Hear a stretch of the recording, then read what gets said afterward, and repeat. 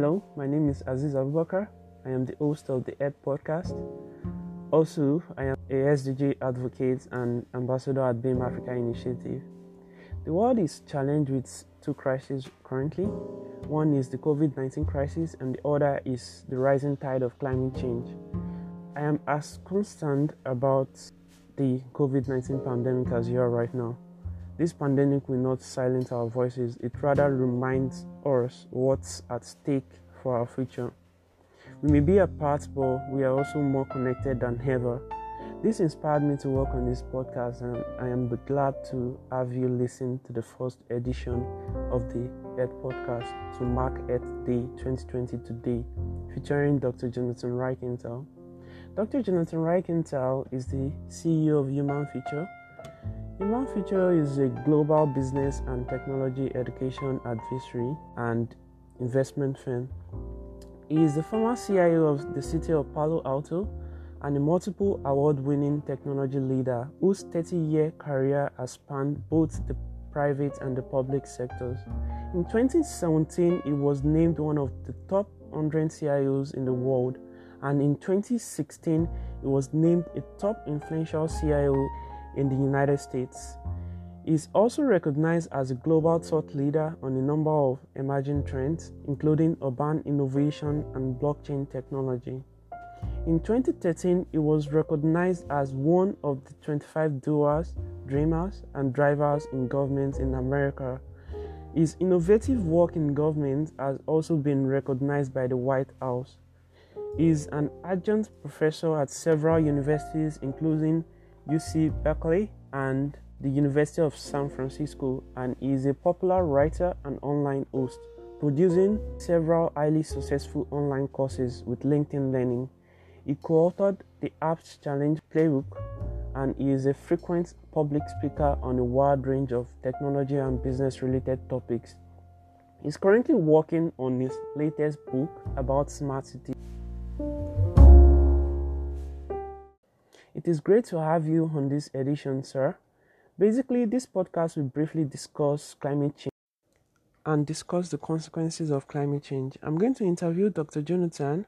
He's going to discuss the way forward, what changes in lifestyle choices do people need to embrace to combat climate change, the implementation strategies for climate smart solutions, and then I'll conclude by calling everyone, especially global leaders, to take urgent steps to combat climate change through climate commitment and climate action, with key takeaways from Dr. Jonathan Reichenthal.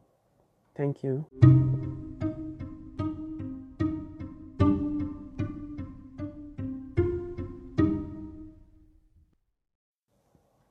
Thank you for joining me on this podcast, Dr. Jonathan Reichenthal. According to our World in Data, the world's largest CO2 emitter today is China, accounting for more than 1/4 of global emissions. The next in line is USA with 15%, EU 28 with 10%, India with 7%, and Russia with 5%. If this continues to increase, we will not be able to stop climate change impacts in the coming decades. Can you discuss how cities in the world can be more sustainable and efficient, that is, achieving a renewable energy feature, zero waste cities, and more? You know, we're well over 50% of the planet now living in urban centers. And by the middle of the 21st century, that number will be up at about 70%. You know, cities are the center of all the action. About 80% of gross domestic product generated in cities. They have enormous power in terms of having oversight and leadership in cities of millions and millions of people. And cities, unfortunately, also create 70% of the carbon emissions. So if we're going to have any success in reducing the effects of the climate crisis, it's going to happen in cities. So I have a few suggestions that I think any city can adopt and is also showing lots of success around the world. You know, the first thing is, you know, every city can do better at recycling. We definitely are creating far too much waste and disposing it in landfills. And so being able to reuse products, metal, reuse paper and other materials, reduces our consumption of the planet and the mechanisms for production. But I think we also just need to reduce waste in general, right? We use too much packaging on our materials. And so just generally cities can think about, don't use as much paper, go more digital, producing as much paper and related waste. Another way is to think about increasing housing density. Now, it turns out that relative to the rural areas, and this will be per capita, cities are actually better to the environment. The only problem is they're just big. And so, being big, they use a lot of carbon emissions. But what they can do relative to rural areas is they can create density and efficiencies of scale. So, if you have people in high rises and in denser areas, they consume less green space. Overall, energy can be distributed more efficiently. Talking of green space, cities can and should adopt more green space area, expand their parks, see if there's opportunities to transition streets and roads into pedestrian only and perhaps make them more green. There's lots of benefits there. More green space also is better for mental health. One of the biggest areas of carbon emissions in cities is transportation, right? So we need to look at offering more public transport options and alternative transport like bicycles and scooters and more light rail cause a lot of the problems.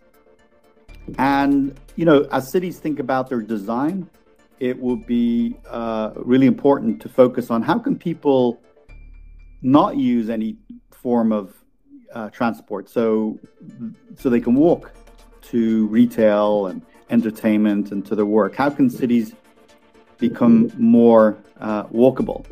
By the way, I wanted to give an example of one city in the world, one city-state actually, that is encouraging the use of public transport instead of your own car, and that's the country of Luxembourg, where they are now making public transport available for free. So that's a great motivation. I think that's an idea that many cities should consider.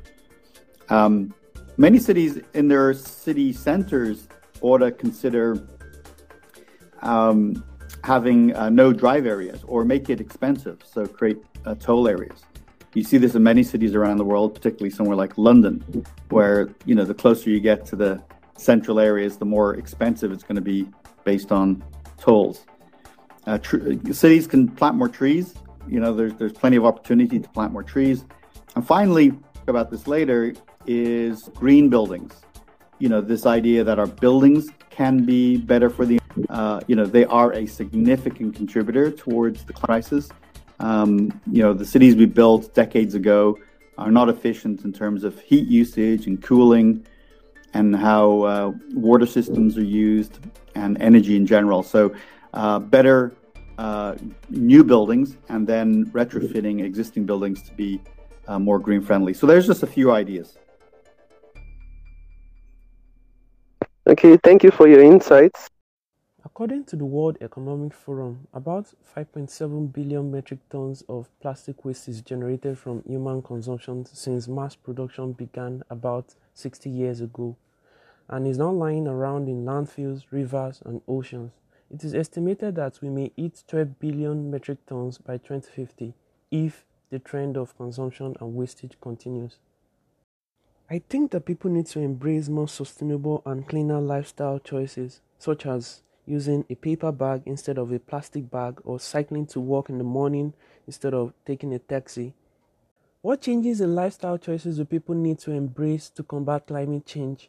Yeah, thanks, Aziz. In fact, some of the you provided would be similar to what I would provide. So I'll just also summarize some of those. I do think if you are trying to get somewhere, you can make choices around the form of transport you take, seeing as transportation is such a major contributor towards the climate crisis. So using public transport where it's available, Sometimes it can be not quite as pleasant. Some people like to be in their own car, but the is definitely worth it and can make a big difference.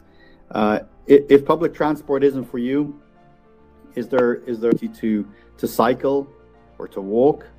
And if you have to be in your car, perhaps you can consider buying a hybrid or a 100% electric car, so you're not burning fossil fuels to move your car around. One of the most simplest way, but often, again, not terribly exciting to most people in terms of making an effort, is that we can eat less meat. This is the number one recommendation I always make to people when they ask what can they do to make a difference. Unfortunately, as countries develop and they become more prosperous, we are generally eating more meat. However, recently there's been a little bit of as people become more enlightened on this topic, and not only because of climate change, but also the ethical questions of how meat is produced and whether we should even be eating meat at all. But that is one area, because when you explore how meat is raised, it's expensive and it requires a lot of resources in terms of just land and water, and then there are emissions that are given off by cattle, and so finally, not eating less meat, eating less meat is beneficial to your health. So that can reduce in the long term the cost of our healthcare systems. People do things like just opening in their home as opposed to using air conditioners, so they can reduce their energy consumption. We've got used to a lifestyle where, with the convenience of flicking a button, it can get cold or get warm, whereas you could open the window or put a sweater on and you think. But the ultimate people can personally impact a more positive, greener future is in their purchasing choices. What you buy is how you vote for the things you believe in. So, look at products that are environmentally friendly. Look at products that don't create a lot of waste. Look at products from businesses that have good sustainability practices. Look for products that are local rather than international, where a lot of energy is consumed and a lot of fuels and the carbon is through delivering products, all across the planet. So our purchasing choices are really key here. If we all made better purchasing choices, we can make a difference very quickly. Thank you for that detailed answer. As the former Chief Information Officer of the city of Palo Alto, you embarked on a lot of strategic projects, and it's so amazing seeing the cutting-edge work you and your team have done in the city, collect real-time traffic data, sending it into the cloud, and making it available for service providers to consume and innovators to build solutions around.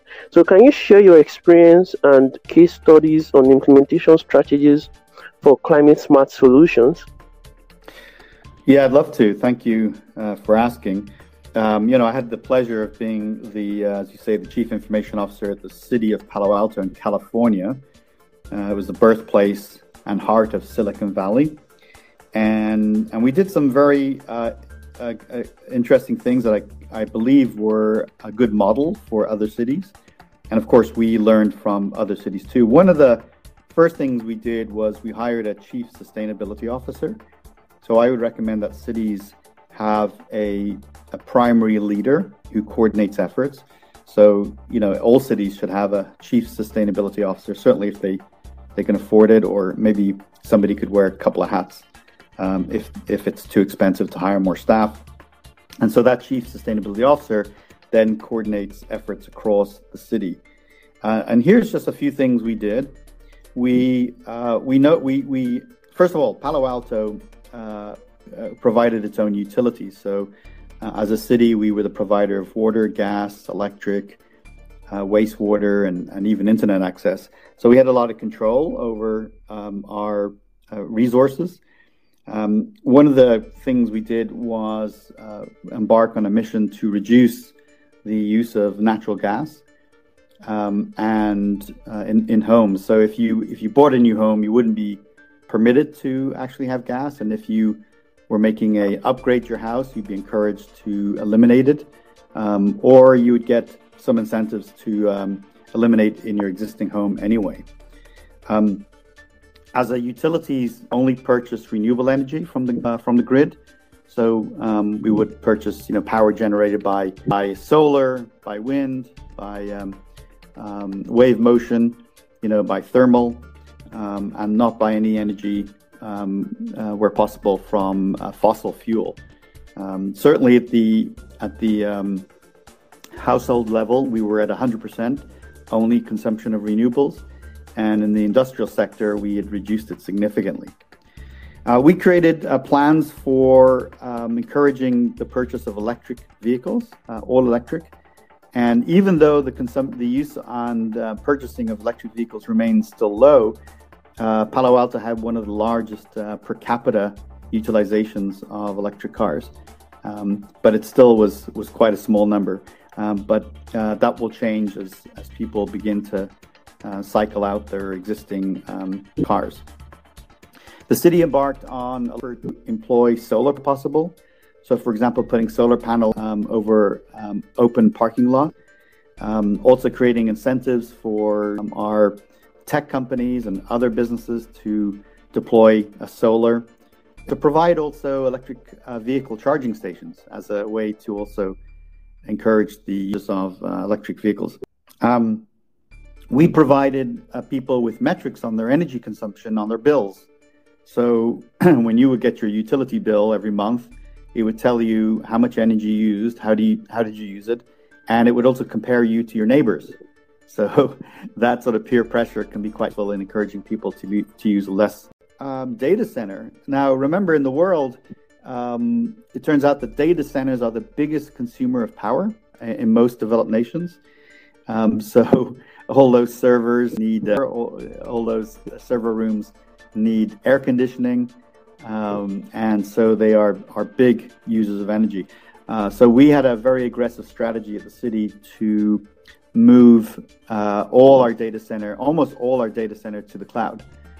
So we would go, I don't recall the exact number, but certainly down to 10% or less of on-premise data processing, and 90% then in a cloud provider.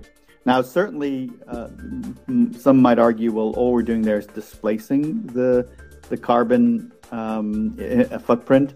That is true. However, when you use a cloud service, the cloud provider is typically positioned in an area that has economies of scale and also lower cost energy, and hopefully is also taking advantage of renewables in terms of powering those large farms for providing cloud services. So that's just a few of the things that we did. This is an interesting work. Thank you, Dr. Jonathan. So, according to a CDP report, 100 companies around the world are responsible for 70% of global emissions since 1988. This is incredibly high. If we really want to combat climate change, companies around the world need to change the way they operate. For example, a leading company like Google is investing billions of dollars to match 100% of its electricity use with renewable energy sources to tackle climate change. Google is also investing in AI and other technologies like Google Earth Engine to scale efforts to tackle climate change at a global scale. So now, how can businesses around the world step up their efforts to combat climate change? Yeah, thanks for that question, Aziz. Well, remember that businesses are still made up of people, and the choices of people can make a difference. So there's many things that businesses can do. I think just like cities business should consider a chief sustainability officer or similar. It's useful to have a person who wakes up every day and goes to work and worries about the carbon footprint of the business, and can prioritize issues, can create, can have a budget and be able to make things happen. So a business having a sustainability officer is a good idea. One of the things that almost all businesses consume is building space, and we know that buildings continue to be a major contributor towards carbon emissions and poor energy use. So what every business should start to do, many have already done it, many are underway, but folks that aren't should be thinking about how they can improve the efficiencies of their buildings and make them what's called LEED certified, LEED, LEED certified, which is really the gold standard around the world for making buildings very green and efficient and having less of a carbon footprint. Businesses are they're massive consumers of products and services, and they are producers.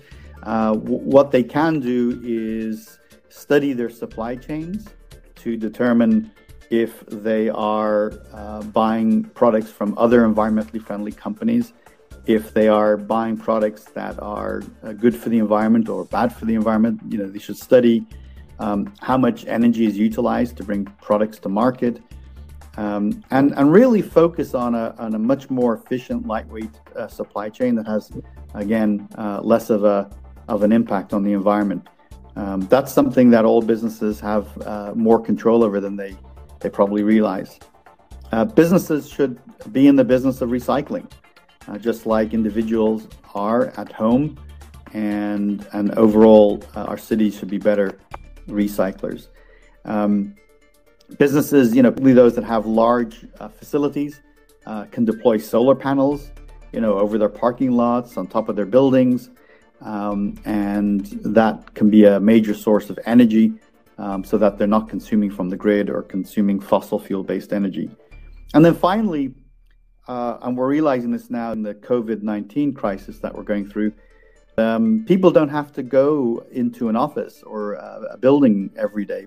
More companies need to embrace telecommuting or telework, where people can work from home. I mean, the reduction in effects on the climate from people not driving to work, going to an office, consuming energy at the office, driving home, the savings when a person just works from home is considerable.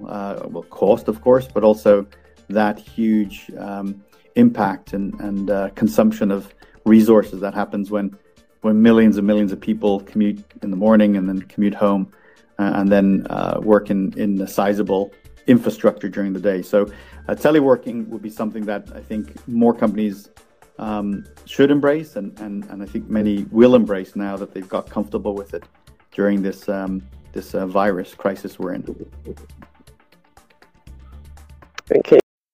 Thank you for your detailed answer, Dr. Jonathan.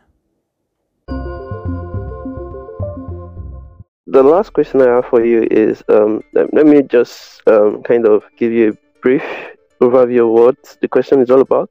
So imagine technologies ranging from virtual, augmented, and mixed reality, artificial intelligence, big data, blockchain to Internet of Things are changing the way we build cities.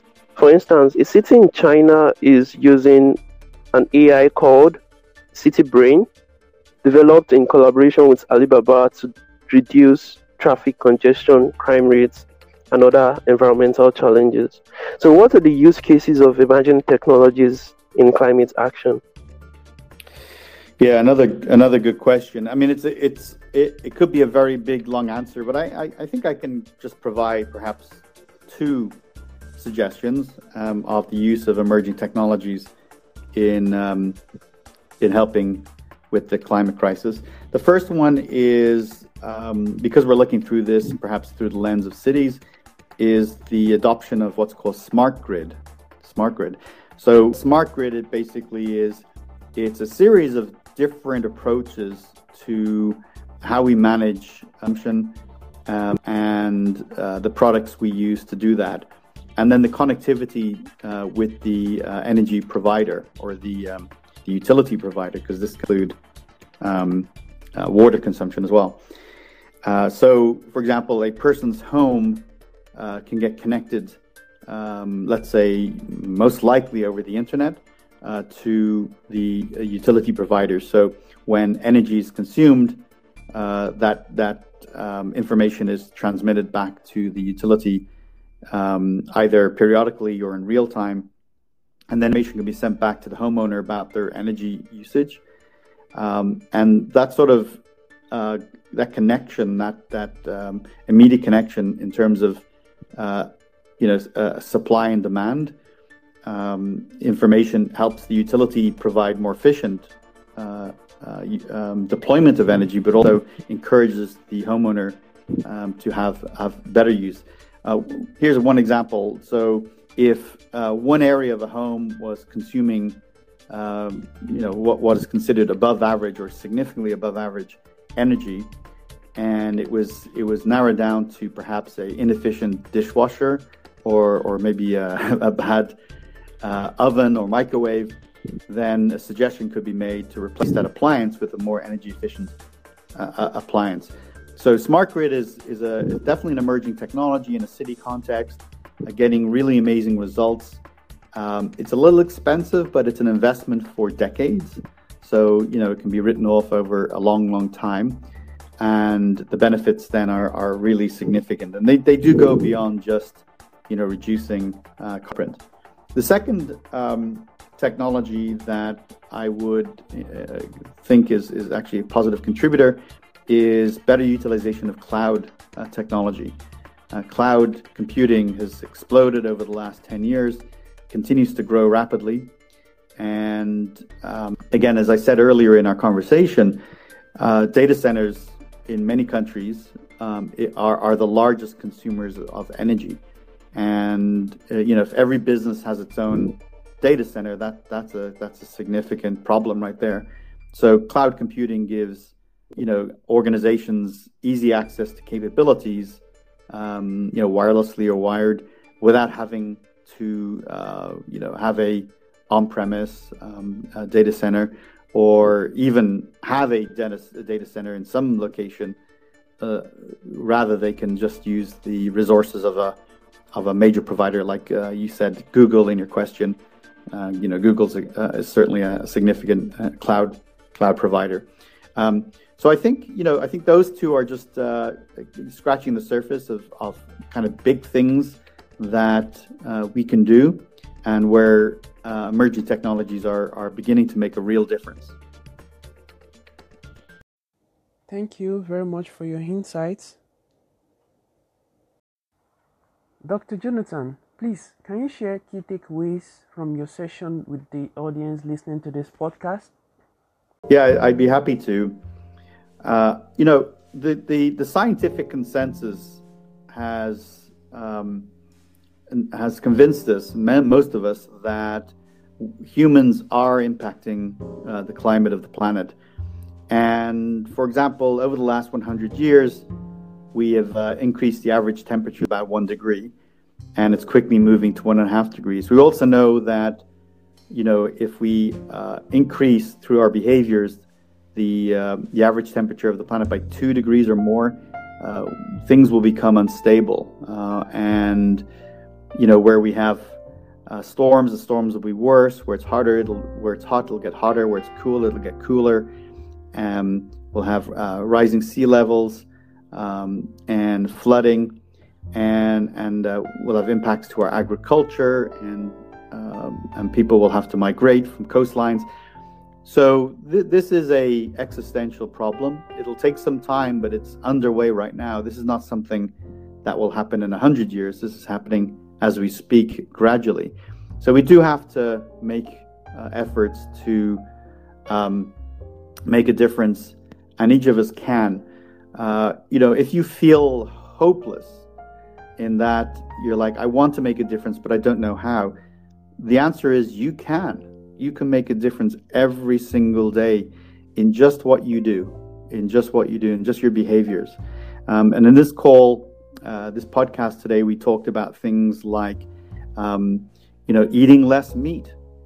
That's something you can do straight away. And I'm not saying don't have any meat at all. I'm suggesting juice it. And perhaps if you get used to it, you get meat from your diet. You can think about things like when you're traveling somewhere, what form of transportation do you take? Is it necessary to drive when you can walk? Is it necessary to drive when you can cycle? Is it necessary to get on a plane where you could have a video conference? So think about, how you move yourself around. And then finally, I would say as an individual, another big area of how you can make a difference every day is in your choices of what products you buy. You have an ability every single time you go to a store and every time you buy something online, you have an opportunity to make a positive impact by buying products that are good quality, sustainable products that use sustainable practices that are even themselves, they use renewable energy. They don't use toxic products. They treat animals well if it's a meat-based product, and maybe even consider buying locally rather than globally to reduce the supply chain distances. So you do have the power to make a difference. This is not a crisis where you have to wait for leaders or for government or for someone else. This is an opportunity for all of us to make a difference. So you have the power. You have the power every single day to contribute to and reduce this climate crisis and just make the planet better. And so I encourage you to make those positive decisions in your life every day. Okay, thank you very much for joining us on this podcast. Thank you, Dr. Jonathan, and looking forward to more collaborations. Thank you. Thank you very much, Aziz. Thank you for doing this.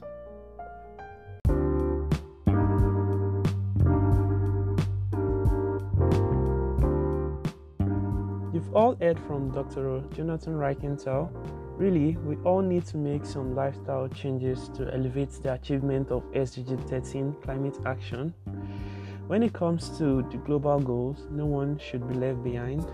Everyone needs to step up and contribute what they can to commit themselves and take climate actions towards achieving SDG 13 by 2030. I am urging all global leaders to keep their promises and step up their involvement and efforts towards climate action.